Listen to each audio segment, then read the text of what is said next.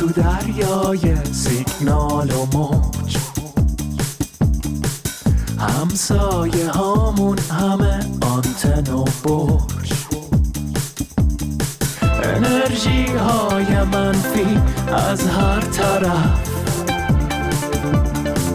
شورها در این نقطه گرفته اوج، بدون خش، بدون قط، بدون مرز، بدون خش، بدون قط، بدون مرز، بدون ترس، بدون مرد، بدون مرز، بدون خش، بدون قط، بدون مرز، بدون ترس، بدون مرد، بدون مرز، بدون خش، بدون ترس، بدون قطع، بدون مرز. میریم سراغ یک ایستگاه فردای دیگه. سلام میکنم به همگی.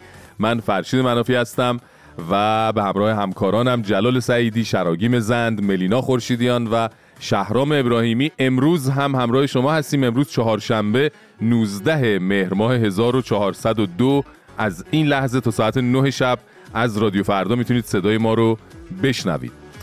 خب خبرهای این روزها رو که دیگه فکر می‌کنم همتون دارید دنبال میکنید و همینطوری از این جنگ بین حماس و اسراییل جزئیات و خبرهای زیادی هر لحظه داره میاد که واقعا فکر کنم دیگه اصلا مخ من یکی که داره دود بلند میشه و اصلا دیگه آدم خل میشه انقدر این خبرها عجیب غریبه. حالا اونا یه طرف، شما شاید باورتون نشه الان تو دنیا طرفدارای حماس کیا هستن؟ رهبران جمهوری اسلامی و 4 تا نظام داغون مثل اینا، یه مچ تندرو که اصولاً با بوی خون دیوونه تر میشن و یه پرنستار سابق به اسم خانم میا خلیفه که خب اهل فن با فعالیت‌های 12 شب به بعد ایشون آشنا هستن. من واقعا نمیتونم رابطه پرنستار با حماس رو هضمش کنم، یا اگه هضم شد اصلا چجوری من درکش کنم. من واقعا تازه اون یارو نوه بنیانگذار بدبختی‌های ما هم از چرت نیمروزیش بلند شده برگشته گفته نمیدونم برای اولین بار مظلومیت مدافعانه فلسطینی‌ها به مظلومیت مهاجمانه تبدیل شد. نه خوبه ها که اینا دونه دونه ماسکاشونو برمی‌دارن از تو لونه میان بیرون خودشون نشون میدن، خوبه. واقعا من نمیدونم چی کار کنم. اصلا آقا واقعا دادم دیوانه میشه. فکر کنم اشتباه نبوده این رئیس انجمن روانپزشکان ایران گفته حدود 30% مردم در معرض ابتلا به نوعی از اختلالات روانی هستند. به خدا تازه طبق معمول این آمار رسمیه دیگه. واقعیت ماجرا رو همیشه شما باید بری بالاتر. آها بازم بالاتر. آره الان یعنی باید بگیم خامنه‌ای و حسن خمینی و اسماعیل هنیه و میا خلیفه رو با هم کجا میبرن؟ یعنی عجیب دنیایی شده به خدا. آدم فیوز نپریده براش نمیمونه دیگه. آقای رئیس انجمن چیچی پزشکان و اینا، منم به اون آمار اضافه کن با این خبر قربونت. والا به خدا دیگه اضافه کن. ما هم هستیم بچه‌ها. شهرام هم هست، ملینا شما. بله اضافه کن، بچه‌ها دونه دونه دارن اضافه میشن. به خدا همه فیوزامون پرید، اصلا قاطی کردی از این خبرها و از این اتفاقاتی که داره میاد. بریم ببینیم این هفته که ما نبودیم دیگه چه خبرها بوده. برو بریم.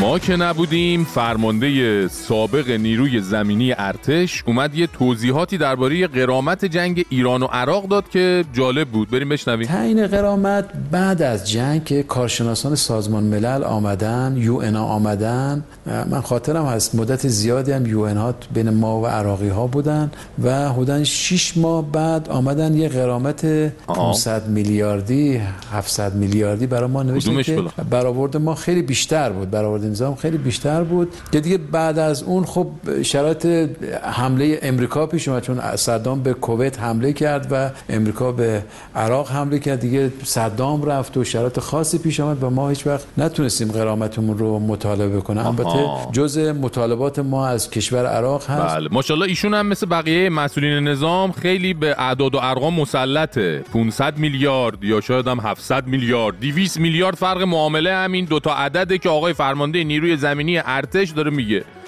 البته سود خیلی تو همین فرق معامله هاست واردید که.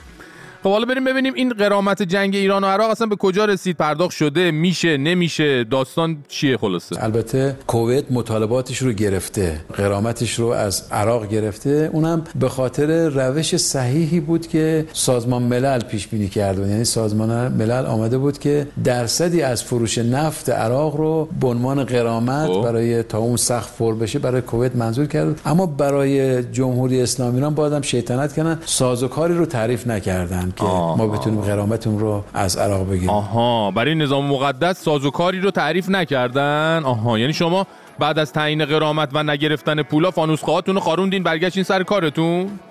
آقای سردار درسته گفتن حالا کشنده ترین سلاح بی‌توجهیه، ولی اون که گفتن مال تو اینستاگرام استوری کنی، تو دنیای واقعی باید بری وایسی پول غرامت جنگو بگیری. به نظرم خب مناسبات سیاسی و مراودات سیاسی که ما با کشور عراق داریم میطلبه که فعلا ما این کارو نکنیم. میطلبه عراق تقریبا میشه گفت که توی عمق راهبردی ما قرار داره.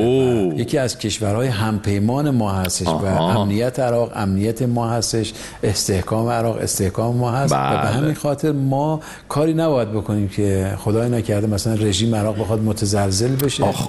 نه یه وقت نباید این کاری بکنیم که متزلزل بشه. حالا شد این یعنی چی؟ یعنی گفتیم خب ما به جاش مثلا میایم تو عراق راهپیمایی 40 برگزار میکنیم، شیعه و سنی رو میندازیم به جون هم، 8 و شعبی رو میندازیم، مخالفینمون رو از عراق میکنیم تو گونی میدزدیم میاریم ایران مثل بنده خدا روح الله زم.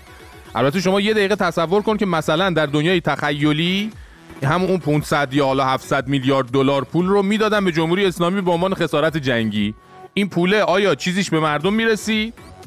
الان دکل گم میشه. اون موقع دیگه فکر کنم کل بانک مرکزی و وزارت اقتصاد گم میشد. پس شاید هم بد نباشه که این پوله رو به اینا ندادن دیگه.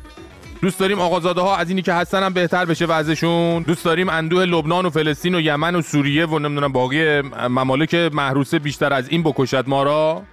ولش کنیم به نظرم این پوله رو دیگه. حالا اونا که بده نیستن، اینا هم که اگه بگیرن واسه ما خرج کن نیستن. بس بی خیال خسارت مسارت آقا. نخواستیم آقا ول کن. بز جیبت نه جون تو بز جیبت، نه به خدا اصلا این بذارم.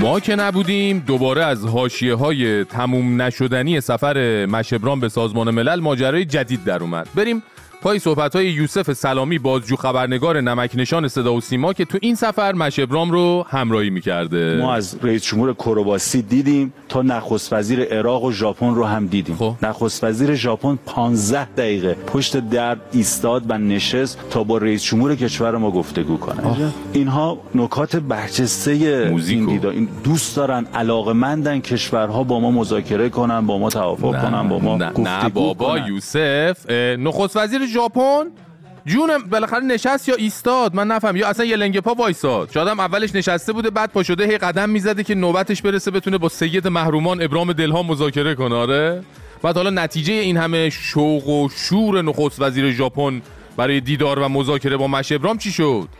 خواهش داشته ایران خودرو و سایپا برن به تویوتا میتسوبیشی مثلا تو ساخت ماشین کمک کنن؟ یا از ستاد بحران ایران برای روزایی که تو کشورشون زلزله‌های شدید میاد درخواست کمک داشته؟ یا چه میدونم شاید هم التماس میکرده نیروهای بنیانشون، دانش بنیان کارخونه کرونایاب مستعان مثلا برن تو تولیدات علمی و پزشکی بهشون کمک کنن. ها واقعا جالبه ها. حالا این برادر یوسف که احساس میکنه در زمینه بازجو خبرنگاری از آمن سادات و علی رضوانی خبرنگار بازجوهای پیشکسوت صدا و سیما عقب افتاده، امسال خیلی خوشحاله که با مشبران بردنش نیویورک، چون ایشون به عنوان خبرنگاری که مثلا رئیس جمهوری یک کشور رو توی یه سفر به سازمان ملل همراهی میکنه، سواد انگلیسیش در این حده که توی این سفر رفته بود اینفانتینو رئیس فیفا رو دم آسانسور گیر انداخته بود تا باهاش مصاحبه کنه. منتها مشکل این بود که ایشون نه اینکه آی ام بلک بورد واسش نمره 9 آیلتس به حساب میاد، تو مصاحبه وا میستاد حرفای اینفانتینو رو یه مترجم براش ترجمه کنه، بعد سوال بعدی رو میکرد. دیگه اینفانتینو هم حوصله‌اش سر رفته بود، معلوم نیست داشت میرفت دستشویی یا چیز دیگه ای. اینه که نصفش تو آسانسور بود، نصف دیگه‌اش تو دستای پرتوان آقای سلامی. از چون این عتیقه اصلا بعید نیست بیاد از این قصه های حماسی تعریف کنه واسمون، چون به هر حال باید یه دومی تکون بده دیگه، بردنش نیویورک. میدونین دیگه، میدونین خودتون دیگه، بفهمین دیگه، مجبوره، میدونین. آره بابا هر عجیبش نیست دیگه. آره دومتو تکون بده عزیزم.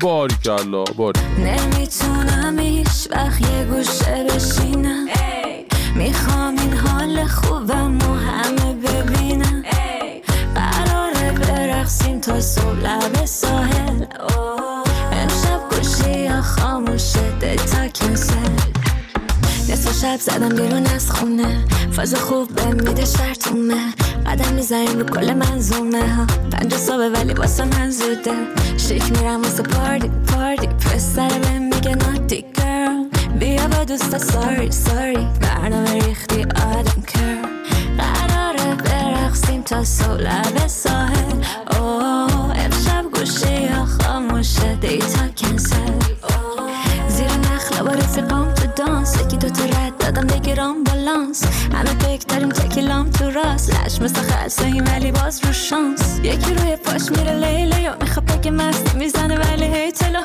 میخوام چیل کنیم بشیم هی ولو، بگو بچه ها بیارن اونو کلیله، نمیتونم هیچ وقت یه گوشه بشینم، میخوام این حال خوبم و همه ببینم، قراره برقصیم تا صبح لب ساحل، امشب گوشی ها خاموشه دیتا کنسل. به سلام ملینا، شبت بخیر، چه خبر؟ کی به کیه؟ سلام فرشید، سلام به همه. داداش آتیش داری؟ جان ملینا خوبی؟ چی شده؟ آخه دیگه اعصاب واسه آدم نمیمونه که الان تو اروپا جنگه، تو خاورمیانه جنگه، تو افغانستان زلزله است، این هم که بحران آب و هواست، فرانسه هم که بحران ساسه. بحران ساس؟ بله. یعنی همین حشره‌ای که میره تو جون آدم هی گاز میکنه آدمو؟ بله، باعث شده یه عالمه مدرسه تو فرانسه تعطیل بشن. نه بابا. بله. خب الان یعنی میخوایم سمینار ساس، موانع و راهکارها رو بررسی کنیم. نه، ساس زندگی خودت رو بشناس به نظرم بهتره. واقعا. راست چی آتیش چی بود می‌خواستی یه دفعه اونجا معتاد شدی؟ نه بابا، من می‌خواستم در مورد سیگار و سیگاری ها صحبت کنم. آها. خیلی خوب. چی شده؟ سیگاری هم کسی رو گاز کردن؟ آره، ظاهرا نخست وزیر انگلیس رو. آره، چون برداشت طرح داده بیرون که تا سال 2040 دیگه هیچ جوونی تو انگلیس سیگاری نباشه. نه بابا، طرحش چی هست حالا؟ یعنی هر کی سیگار بخره مثلا زندان و جریمه و اینا میشه؟ والا ایشون میخواد سن خرید قانونی سیگار رو هر سال هی ببره بالاتر که تا سال 2040 دیگه کلا خوش بشه، تموشه بره. عجب، چه جوری آخه؟ یعنی چی؟ یعنی مثلا الان سن خرید قانونی تو انگلیس چنده مگه؟ 18 سال. خب بعد مثلا یه جوون 18 ساله توی سال 2040 میشه مثلا 35 سالش، یعنی دیگه از اون به بعد آزاده که سیگار بخره؟ نه دیگه، طبق اظهار نظر نخست وزیر دیگه توی اون سال ما جوون سیگاری نداریم، چون نذاشتیم از 18 سالگی سیگار بخره. آها. بعد چی بازار سیاه و اینا چی؟ اتفاقا شرکت‌های تولید کننده سیگار خیلی شاکی شدن و گفتن این ماجرا فقط دامن میزنه به ایجاد یه بازار سیاه بزرگ. بعدم شما این وسط با جوونا مشکل داری، حقوق بزرگسالان رو چرا داری نقض می‌کنی؟ راست میگه دیگه. بعد اون موقع کلی باندهای خلافکار و قاچاق سیگار هم تولید میشه دیگه. اونو چیکار میکنه اون وقت؟ اونو انگار هنوز تصمیم نگرفته. حالا پیش اومد حتما میگه تا سال 2060 سالی یه دونه باند قاچاق سیگار رو دستگیر می‌کنی. اینم به هر حال نقشه خوبی. حالا چقدر اینا براشون سلامت جوونا مهم شده یهو. من فکر نکنم اینا خیلی هم به فکر سلامت جوونا باشن. پس چی؟ آخه طبق یک گزارشی مصرف سیگار سالانه 17 میلیارد پوند روی بخش بهداشت و درمان انگلیس هزینه میذاره. اینه که من فکر کنم یه ذره ماجرا 2 تا 4 تاست. عجب. حالا البته خب ببین همه میدونیم سیگار خب چیز خوبی نیست، کلی ضرر داره واقعا. بله. ولی دیگه اینجوری آخه یه آدم بالغ و عاقل باید بره سراغ نخست وزیر انگلیس بگه تو رو خدا من سنم زیاده، همه مالیاتام من پرداخت کردم، پول بیمه‌م هم همیشه دادم، تو رو خدا بذار من برم یه سیگار بخرم. احتمالاً همینجوری بشه دیگه از این به بعد. پارسال هم نیوزلند یه همچین طرحی رو تصویب کرده و گفته همه اتباع نیوزلندی که بعد از سال 2008 به دنیا آمدن دیگه تا آخر عمرشون توی نیوزلند حق ندارن سیگار بخرن. عجب. آماری از بازار سیاه سیگار توی نیوزلند هست؟ یکم زوده به نظر ما، بس صبر کنیم هنوز. خیلی خوب. از بازار ساس چی؟ ساس بازار نداره که، هستم اینجوری. شما جدا کن ببر هر چی میخوای. قربونت برم، صرف شده. خواهش میکنم. داداش نگفتی آتیش داری یا نه؟ ای بابا ملینا چت شده چت شهرام جهان، یه موزیک بذار قربونت. این بچه رو من باید ببریم ترک احتیاط بکنم. ترک احتیاط چه جوون انگلیسی؟ I've been standing still upside down, feeling twisted inside out. I've been in the dark all my life, I'm attracted to your light. Oh, I'm locked into your mind, and you're trapped here by design. I'm on my way, come away with me, on my way, come away with me, on my way, come away with me, on my way, come away with me, come away with me, on my way, come away with me, on my way, come away with me, on my way, come away with me, on my way, come away with me, on my way, come away with me, on my way, come away with me, on my way, come away with me.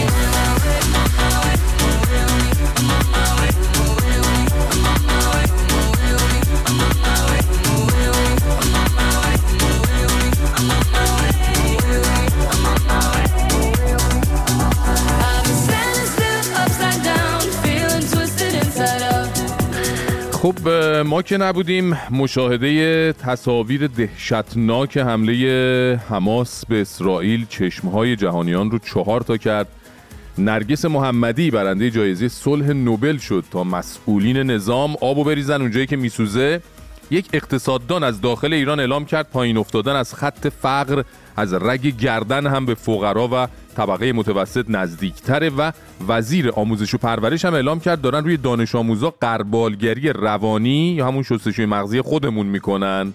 شما تو این چند روز که ما نبودیم چی یاد دیدید و شنیدید که بخواید با ما در میون بگذارید؟ میتونید با راه‌های ارتباطی ما با ایستگاه فردا در ارتباط باشید. صدای خودتون رو از طریق کانال تلگرام ایستگاه فردا به آدرس @fardastation FARDAASTATION برای ما بفرستید و یا از اپلیکیشن ایستگاه فردا در iOS و اندروید استفاده کنید. ایمیل برنامه ما eastgah@radiofarda.com. تلفن‌های تماس 20420 2211 22133 و 2211 24133. تکرار برنامه روزهای 5 شنبه و جمعه ساعت 2:05 بامداد، ساعت 10:05 صبح و ساعت 13:05 ظهر. ایستگاه فردا.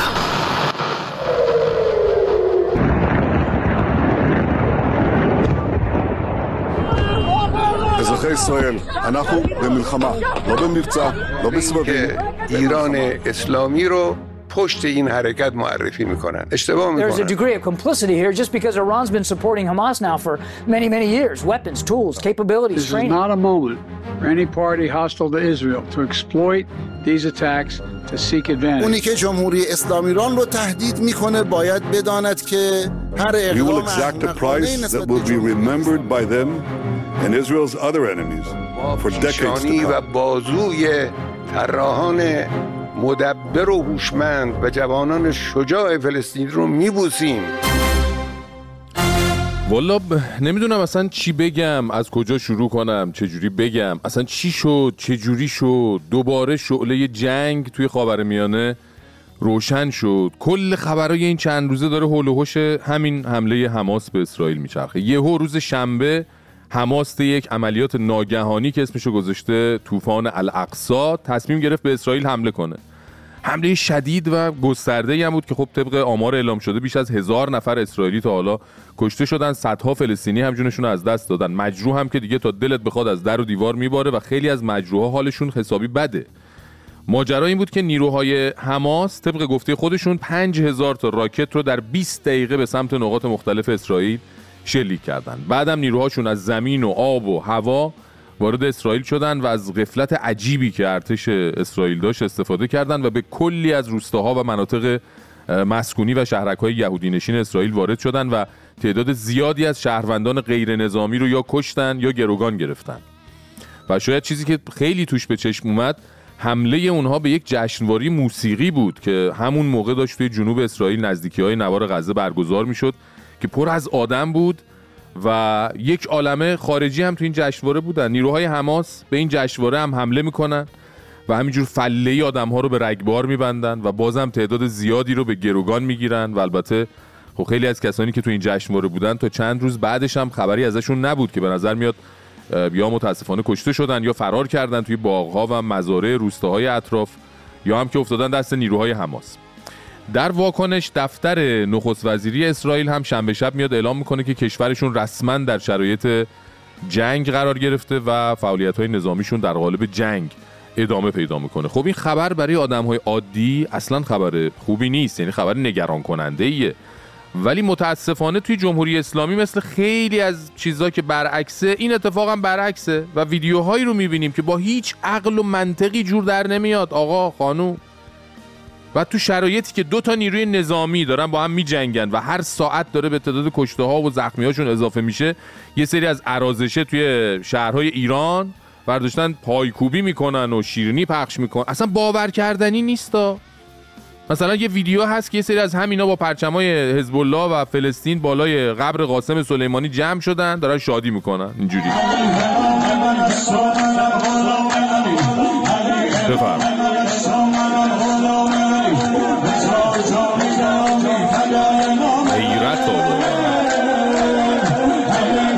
واقعا آدم حیرت میکنه. اصلا شما مخالف اسرائیل، خب لامصب با فلسطینیام که دارن کشته و زخمی میشن، خب بازی کامپیوتری که نیست فقط طرف مقابل رو بکشی. حالا اینا ارازشه آتش به اختیار با مخ بی اختیارن، نماینده های مجلس هم همینن. بفرمایید. اسرائیل نابود است، فلسطین پیروز است. اسرائیل نابود است، فلسطین پیروز است. مهد کودک قشنگ وسط مجلس مملکت. واقعا زبون آدم از شرح اتفاقاتی که داره میفته قاصره. شرایط از سورئال هم گذشته، 2 طرف درگیر ماجرا دارن کشته و زخمی میدن، بعد شما شیرینی پخش میکنی، فشفشه هوا میکنی، سرود پیروزی میخونی، نمیدونم. آخه من نمیفهمم واقعا این شرایط رو چجوری باید اسم گذاری کنیم. سورئال که نیست، من نمیدونم سوره آخونده، پسا وقاحت، این چیه؟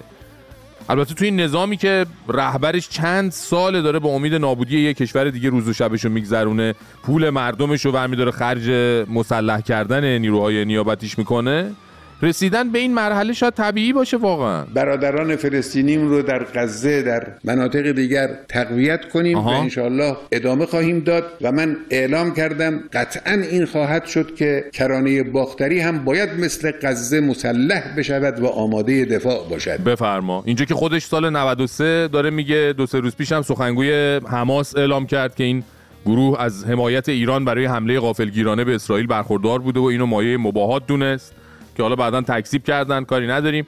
حالا جالبه که اثر این جنگ نیابتی روی ایران چی بوده؟ هیچی. غیر از پخش مقادیری شربت و شیرینی و فشفشه، شاخص کل بورس سقوط کرده. دلار که مدت‌ها بود قیمتش زیر 50,000 تومان بود از 52,000 تومان رد شده. سکه هم با رد شدن از 30,500,000 تومان به بالاترین قیمتش توی 4 ماه اخیر رسیده. واقعا این چه برهه تاریخیه که ما توش افتادیم؟ آخه این چه جغرافیاییه که واقعا من نمیفهمم چرا آخه ایرانی‌ها باید توی همچین جغرافی بعدها توی این ماجراها رو توی کتابای تاریخ نوشته بشه کسی باورش میکنه؟ با منطق امروز که جور در نمیاد، با منطق آیندگان جور در میاد به نظرتون؟ یعنی ما جزئی از تاریخ میشیم یا میریم تو دل افسانه‌های غیر واقعی؟ فکر کن رئیس جمهور جمهوری اسلامی ایران وسط این جنگ و بحبوحه و اینا تلفن کرده به اسماعیل هنیه، رئیس دفتر سیاسی حماس گفته آنچه با عملیات پیروزمندانه مجاهدان فلسطینی در سرزمین‌های اشغالی اتفاق افتاد تحقق انتظار 70 ساله ملت فلسطین و امت اسلامی بود و انشاءالله به زودی کنار هم در مسجد الاقصی نماز بخوانیم. نماز بخونی؟ خب تو خونه‌تون بخون، توی مسجد دیگه بخون، هر جا میخوای، اصلا برو تو خونه خود خدا بخون، چه فرقی میکنه؟ والا چه کاریه؟ چه نمازیه؟ چه دینیه؟ چه ایمونیه؟ خدای خودت ظهور کن، بیا وسط به اینا بگو بابا نمیخواد نماز بخونن. عجب گرفتاری شدیم به خدا، چه حیرت ها. اصلا من نمیدونم واقعا زبون آدم بند میاد. تا کی قفصا غم و دل سردی، من عادت شب گردی، تو بگو آواز خانی را، این سعی فانی را در کوچه هر شب برپا کردم. شاید فقط شاید قلبت برحم آید، اما چه بی مرهم برمی گردم به سمت دردم.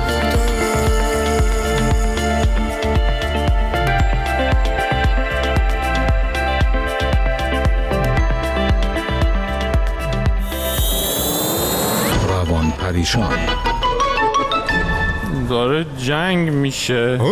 جنگ برای چی؟ ندیدی مگه حماس حمله کرده به اسراییل؟ اسراییل هم شمشیر آهنی برداشته میخواد بکنه تو بدن حماس. خب به ما چه؟ اونور اسرائیلی ها رو میکشتن، اینور اینا جشن میگرفتن.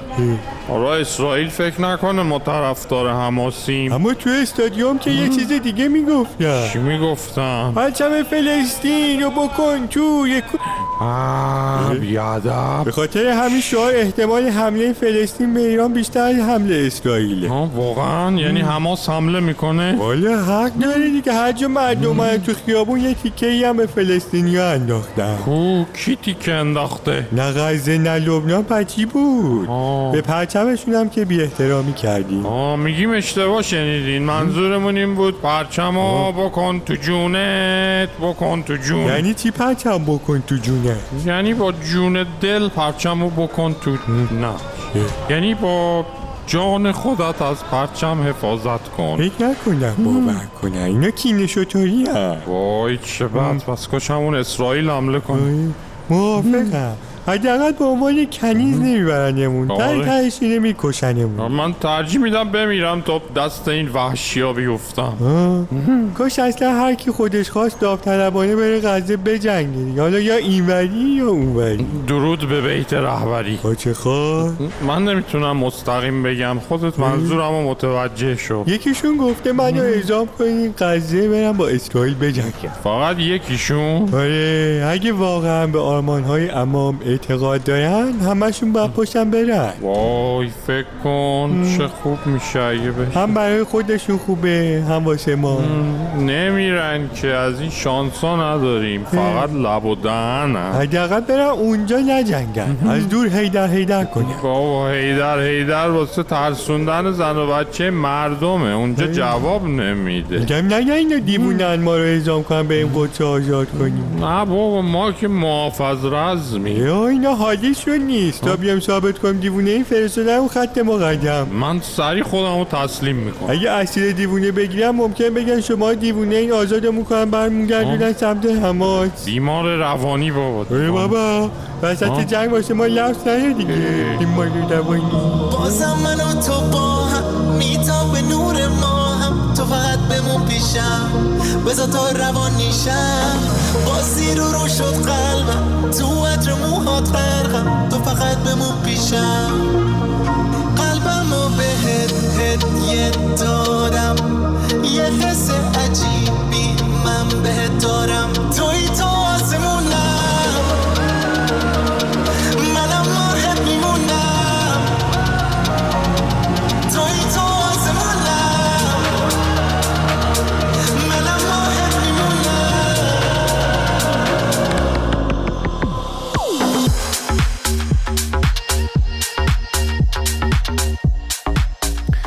خب این روزا که خبر جنگ حماس و اسراییل خیلی داغه، شاید بد نباشه یه نگاهی بندازیم به روابط نظام مقدس با این گروه فلسطینی، ببینیم اینا چطوری اینقدر نزدیکن با هم که اونا تو جنوب اسرائیل بلوا و انفجار و آدمکشی را میندازن، اینا تو خیابونای تهران جشن و پایکوبی و آتش بازی میکنن. این حماس که میگن یه گروه سیاسی و نظامی فلسطینیه که از سال 1987 تأسیس شده و اصولاً آرمان و همه تلاشش مبارزه با اسرائیله.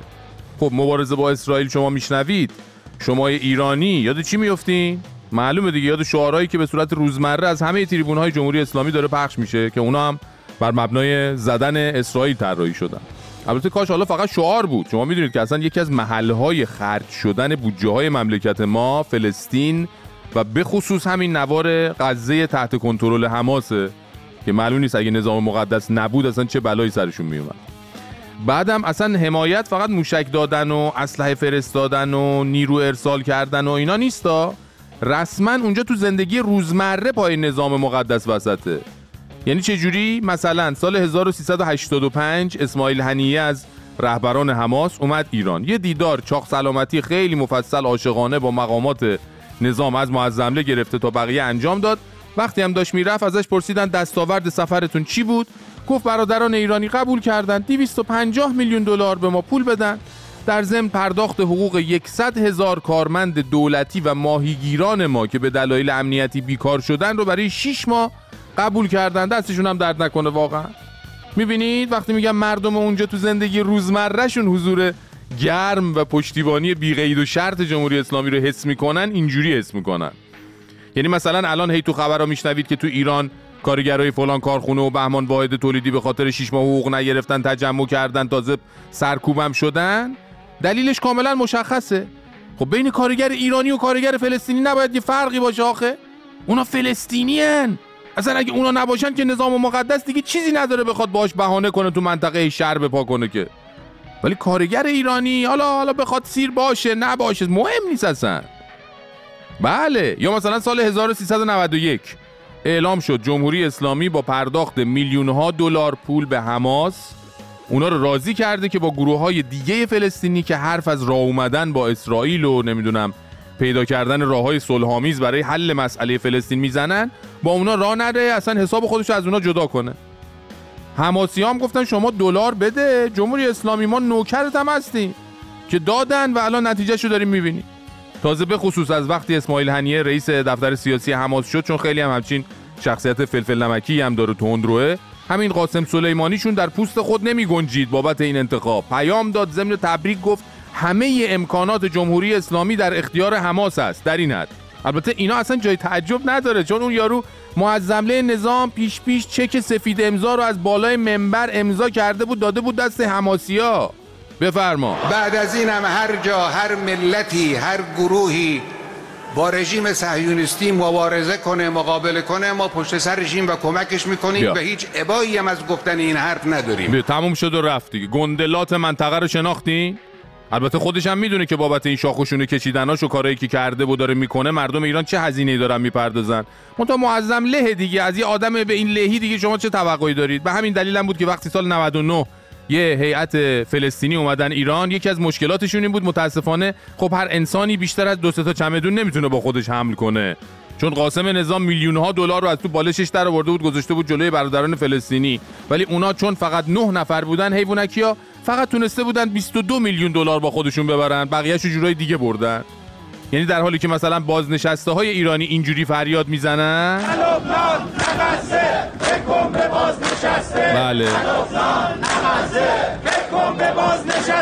در حالی که بازنشسته‌ها حرفاشون اینه اینجوری داد میزنن، ولی برادران فلسطینی از این ور، برادران لبنانی از اون ور دنبال چمدونای همچین خیلی بزرگ و جادار میگردن تا دلارهای اهدای نظام رو با خودشون ببرن، باهاش مردمشون رو بتونن سیر کنن، موشک هوا کنن و اینا.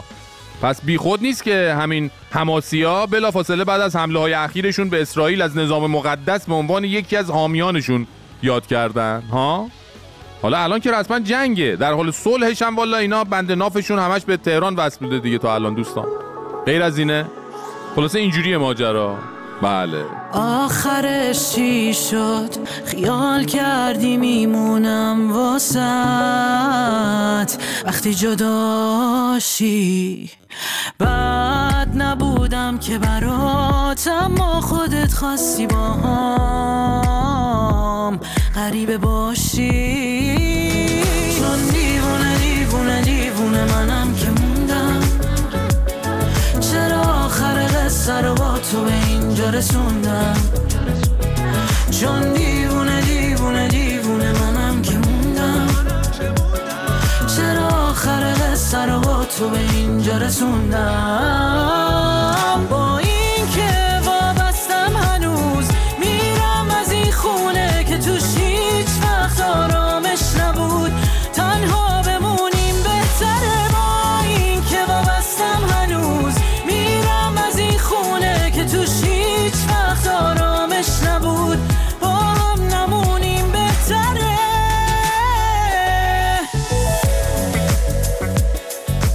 خب بریم به ایستگاه بین الملل و کمی با هانا کاویانی صحبت کنیم. این مناظره دوتا نامزد آمریکا رو دیدی؟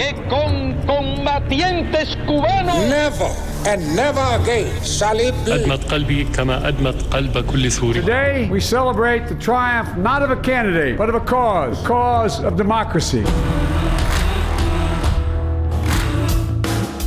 سلام هانا، خیلی خوش اومدی به ایستگاه فردا. سلام فرشید، مرسی. خب دنیا همطور که خودت میدونی و همه واقف هستن و خبرها رو دنبال میکنن واقعا کن فیکون شد. یعنی خبرها و اتفاقاتی که ما از ابتدای این هفته شنیدیم واقعا عجیب غریب بوده.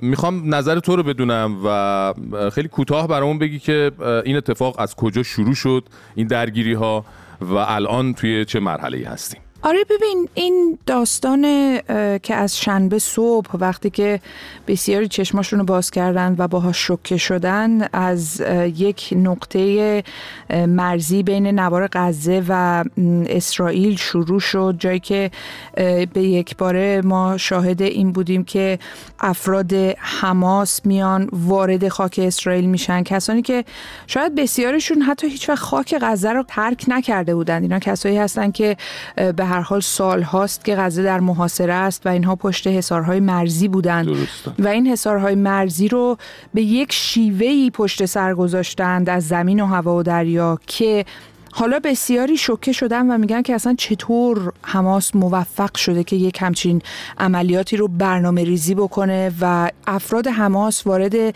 شهرک هایی شدند که یهودیان اسرائیلی در نزدیکی مرز با غزه زندگی میکردند. اونجا در این شهرک ها حالا خبرنگاران موفق شدند که برن داخل این شهرک ها. بله. در اونجا هم تصاویر هولناکی اتفاق افتاده، صحبت از کشتار به اشکال مختلف هست. درسته. و از همون ابتدای کار هم اسرائیل، نخست وزیرش بنیامین نتانیاهو و بسیاری از افراد ارشد در ارتش اسرائیل صحبت از این کردند که پاسخ اسرائیل به این حمله بسیار سخت خواهد بود. حمله‌ای که حالا تفاسیر مختلفی هم دربارش هست. برخی اون رو 11 سپتامبر اسرائیل میخونند، برخی از ناظران بسیار شناخته شده مثلا آمریکایی درباره این لفظ 11 سپتامبر میگن نه، این 11 سپتامبر نبود، چرا که به هر حال انتظار میرفت که روزی این بمب ساعتی منفجر بشه. این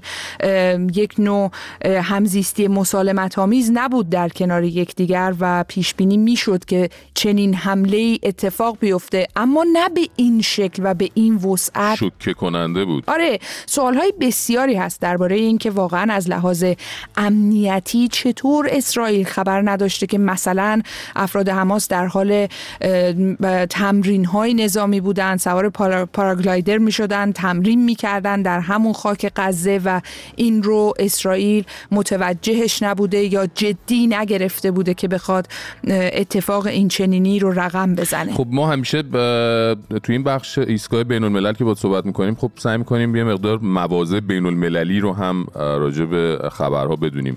راجع به مواضع باقی کشورها شما میتونی کمی بیشتر برامون صحبت کنی؟ واقعا میتونم بگم کمتر کشوری است که واکنش نشون نداده باشه و واکنشش این نباشه که کشته شدن صدها اسرائیلی، بسیاریشون غیر نظامی محکوم شده هست از سوی بسیاری از کشورها، خصوصا کشورهای غربی. آمریکا خیلی مستقیم، اگرچه که جو بایدن در طول این سالهای ریاست جمهوری رابطه خوبی با نخست وزیر کنونی اسرائیل بنیامین نتانیاهو نداشته، در همین کمتر از یک هفته 3-4 بار با آقای نتانیاهو صحبت کرده، گفته که آمریکا بسیار استوار در کنار اسرائیل میسته و حمایت میکنه. درست. اما در کنار این حمایت‌های بین‌المللی که از اسرائیل میشه، در این حال صحبت از این هم هست که اسرائیل در حملاتی که در نوار غزه داره انجام میده باید قوانین بین‌المللی و حقوق بین‌الملل رو رعایت بکنه.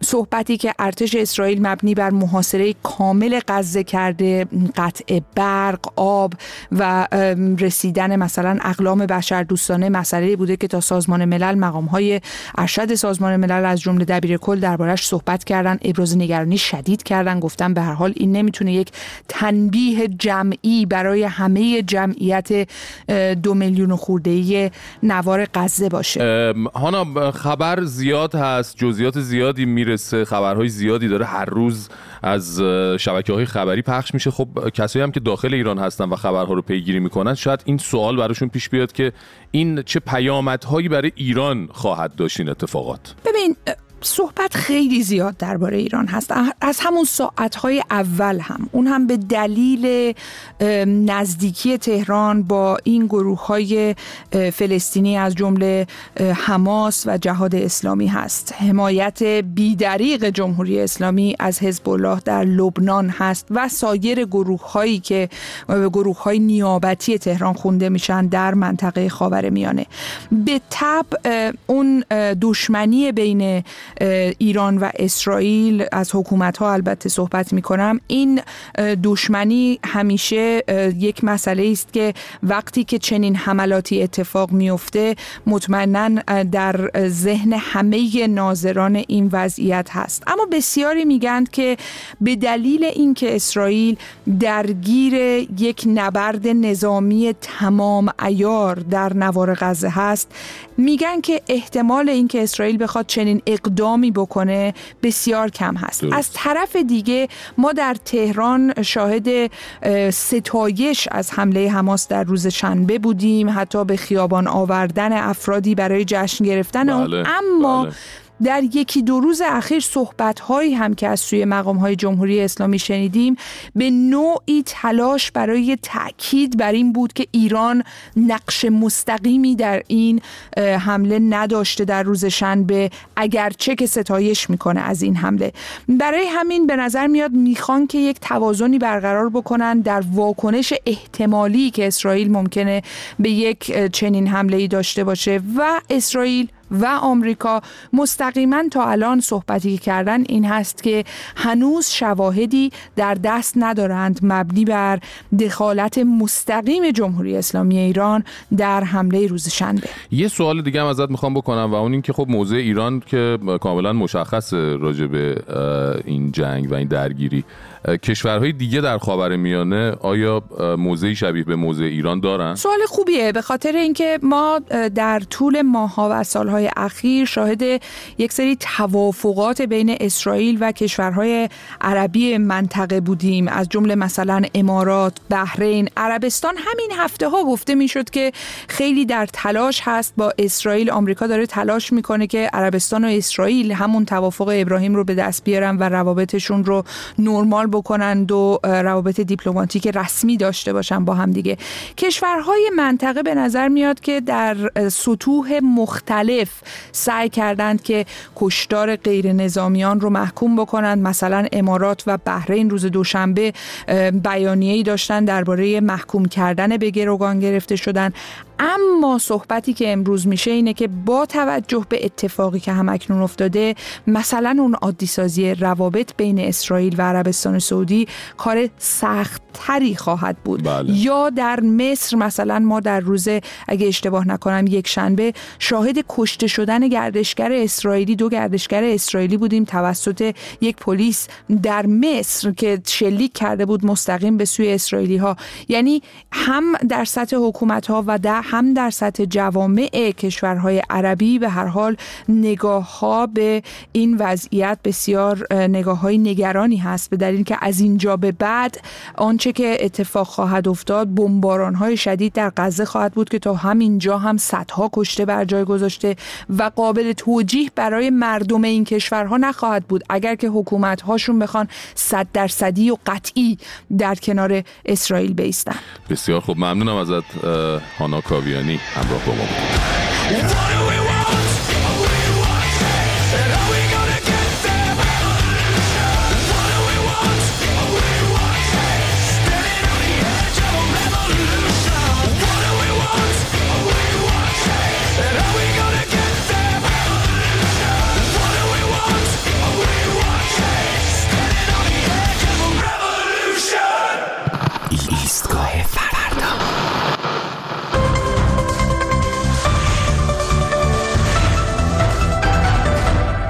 با سلام، اکبر هستم. میکروفون طلا با یک بخش کوتاه خبری میزگاه شما هستم. رئیس سازمان اطلاعات فرماندهی انتظامی استان سمنان اعلام کرد یک گروه 100 نفره از خوانندگان رپ به دلیل آنچه که تولید و انتشار کلیپ توهین‌آمیز به مقدسات خواند بازداشت شدند. در این رابطه یکی از کارشناسان امور مبارزه با کلیپ‌های توهین‌آمیز به خصوص مقدسات نظام به خبرنگار ما گفت به حمدالله درجه آمادگی پلیس خدمتگزار به حدی رسیده که انشاءالله به زودی زود کلیپ‌های توهین‌آمیز به خصوص مقدسات حتی در مرحله‌ای که این افراد در حال فکر کردن به ساخت آنها هستند هم لو رفته پلیس به آنها حمله ور می شود. همچنین یکی از کارشناسان خوانندگی کشور در مصاحبه با خبرنگار ما ضمن ابراز تعجب و تردید درباره حضور 100 خواننده رپ فقط در سمنان گمانه‌زنی کرد به احتمال زیاد پلیس هر کسی که در خیابان‌های سمنان راه می‌رفته و تون حرف می‌زده را به عنوان رپر شناسایی کرده. دیگه توهین به مقدسات هم که وقتی تون حرف می‌زنی رو شاخشه دیگه. پایان این بخش کوتاه خبری. بمبم رو بیتا رفت کل عمرم رو کیکا بالا ترینم از بالا پریدم صبح تا شب شب تا صبح فرقی نداره کی برو کنه داره میه سلامتی همه اورجینالا سلامتی خودمون که برجیم بالا نوش جون اون تیمی که بریم بالا خوردی الا حالا بگو ببینم الان کجاشی نومال ورس چی یا کوچی نوا اینجا فیک نداری نه بگو بقیه ورسا چی چون اینجا همه اورجن آپاچی بمبم رو بیتا رفت کل عمرم رو کیکا بالا ترینم از بالا پریدم.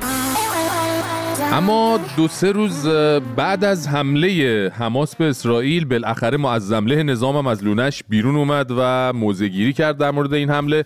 البته جالبه که ایشون تو حرفاش نشون داد که اصلا هم علاقه‌ای نداره پای جمهوری اسلامی بیشتر از اینی که هست به این ماجرا کشیده بشه، چون میدونه که این یکی دیگه زمینش دیگه خیلی سفته، اگه بخوان توش وارد بشن احتمالاً ازش خارج نخواهند شد. اینه که بدو اومد پشت میکروفون و اینجوری گفت ایران اسلامی رو پشت این حرکت معرفی میکنن. بله. اشتباه میکنن. آها، میبینی معظمله که همیشه میومد اینجور مواقع میگفت ما بودیم، ما اسرائیل رو زدیم، ما ال کردیم، ما بل کردیم، الان دنده عقب گرفته داره سوت زنان از ماجرا دور میشه. البته ایشون در ادامه حرفاش چیزایی هم گفت تا هم عشقش رو به فرزندان فلسطینیش نشون بده، همین که جلوی ترک خوردن این جوجه حزب‌اللهیای هیدرگوی طرفدارش رو بگیره. ما پیشانی و بازوی طراحان مدبر و هوشمند و جوانان شجاع فلسطینی رو میبوسیم. باریکالله. اگه سخنرانیش بعد از ساعت 10 شب پخش میشد فکر کنم جاهای دیگه شون هم میبوسید، ولی خب دیگه جلو خانواده ها ایشون حیا کرد دیگه. باشه بابا ببوس، شما کس جلوتو نگرفته، ببوس. به هر حال ببین جوانان فلسطینی که نه این حماسیایی که الان ویدیوهای آدمکشی و گروگانگیریشون داره تو دنیا دست به دست میشه هم جای مختلفی از شما رو میبوسن چون نون و جیره‌شون رو شما میدید. باشه هم انقدر ببوسید بلیسید تا بوسیدنگاهتون بترکه. شما رهبر اونایی دیگه. تو ایران که کسی برای ترم خورد نمیکنه که. ببوسید هم تا ببینیم تهش چی در میاد دیگه. ببوسید.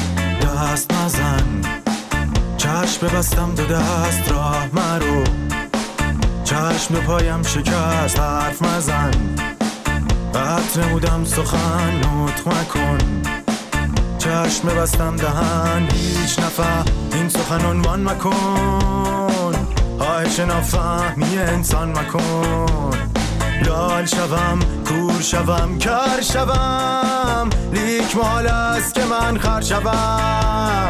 دست مزن راه مرو، حرف مزن نطق مکن. ایستگاه فردا.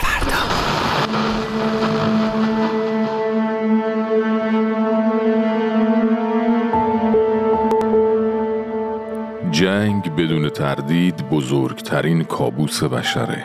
پدیده وحشتناکی که نه مرد میشناسه و نه زن، نه خونواده سرش میشه و نه خونه و کاشونه، نه کاری به عواطف انسانی داره و نه با طبیعت و محیط زیست دوستی داره. کودک باشی یا بزرگسال، پیر باشی یا جوان، بیمار باشی یا سرپا، فرقی نمیکنه. ماشین هولناک جنگ مثل یک غلطک بیرحم و وحشی هوار میشه روی همه داشته ها و نداشته هات و له میکنه و به خاک و خون میکشه و میره. نمیره البته، جنگ در درون ما همیشه برقراره. این شلیک ها و اصابت ها و اسارت ها هم که میبینیم نمود بیرونی همون نبرد تن به تنیه که روزانه در درون همه ما آدم ها برقراره. ما آدم ها یک روی درنده داریم که حتی مدرنیته و مدنیت هم نتونست اون رو به درستی مهار کنه. ناگهان یادمون میره کی هستیم و چکمه های خونینمون رو روی میلیون ها سال تمدن بشری فشار میدیم و همدیگر رو میدریم و میخروشیم تا به خودمون یادآوری کنیم که اگه لازم باشه ما بدون داشتن هیچ نیاز بیولوژیک و حیاتی این قابلیت رو داریم که همدیگر رو له کنیم و تازه از پیروزی خودمون خوشحال هم باشیم.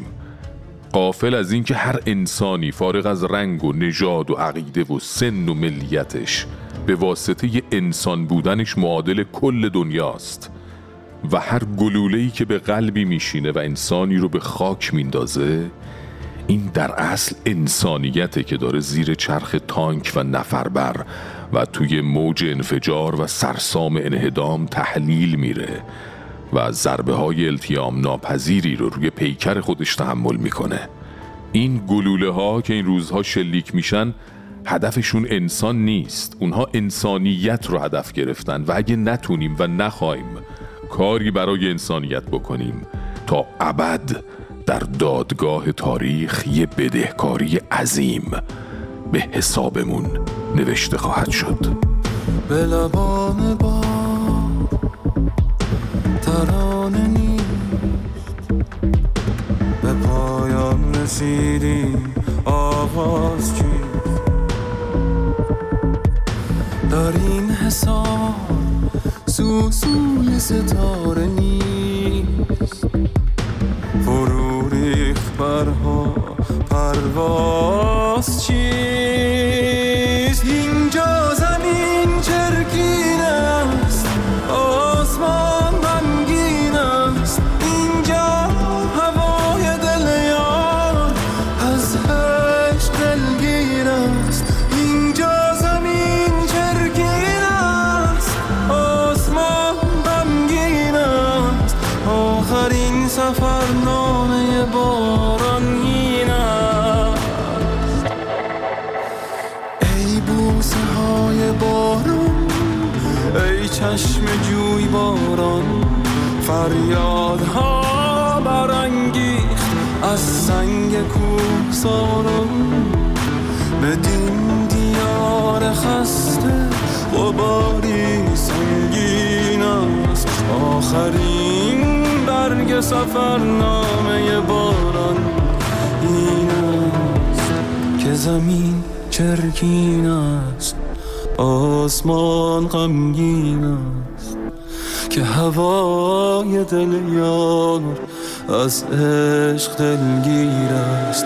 اینجا زمین چرکین است، آسمان غمگین است، آخرین سفر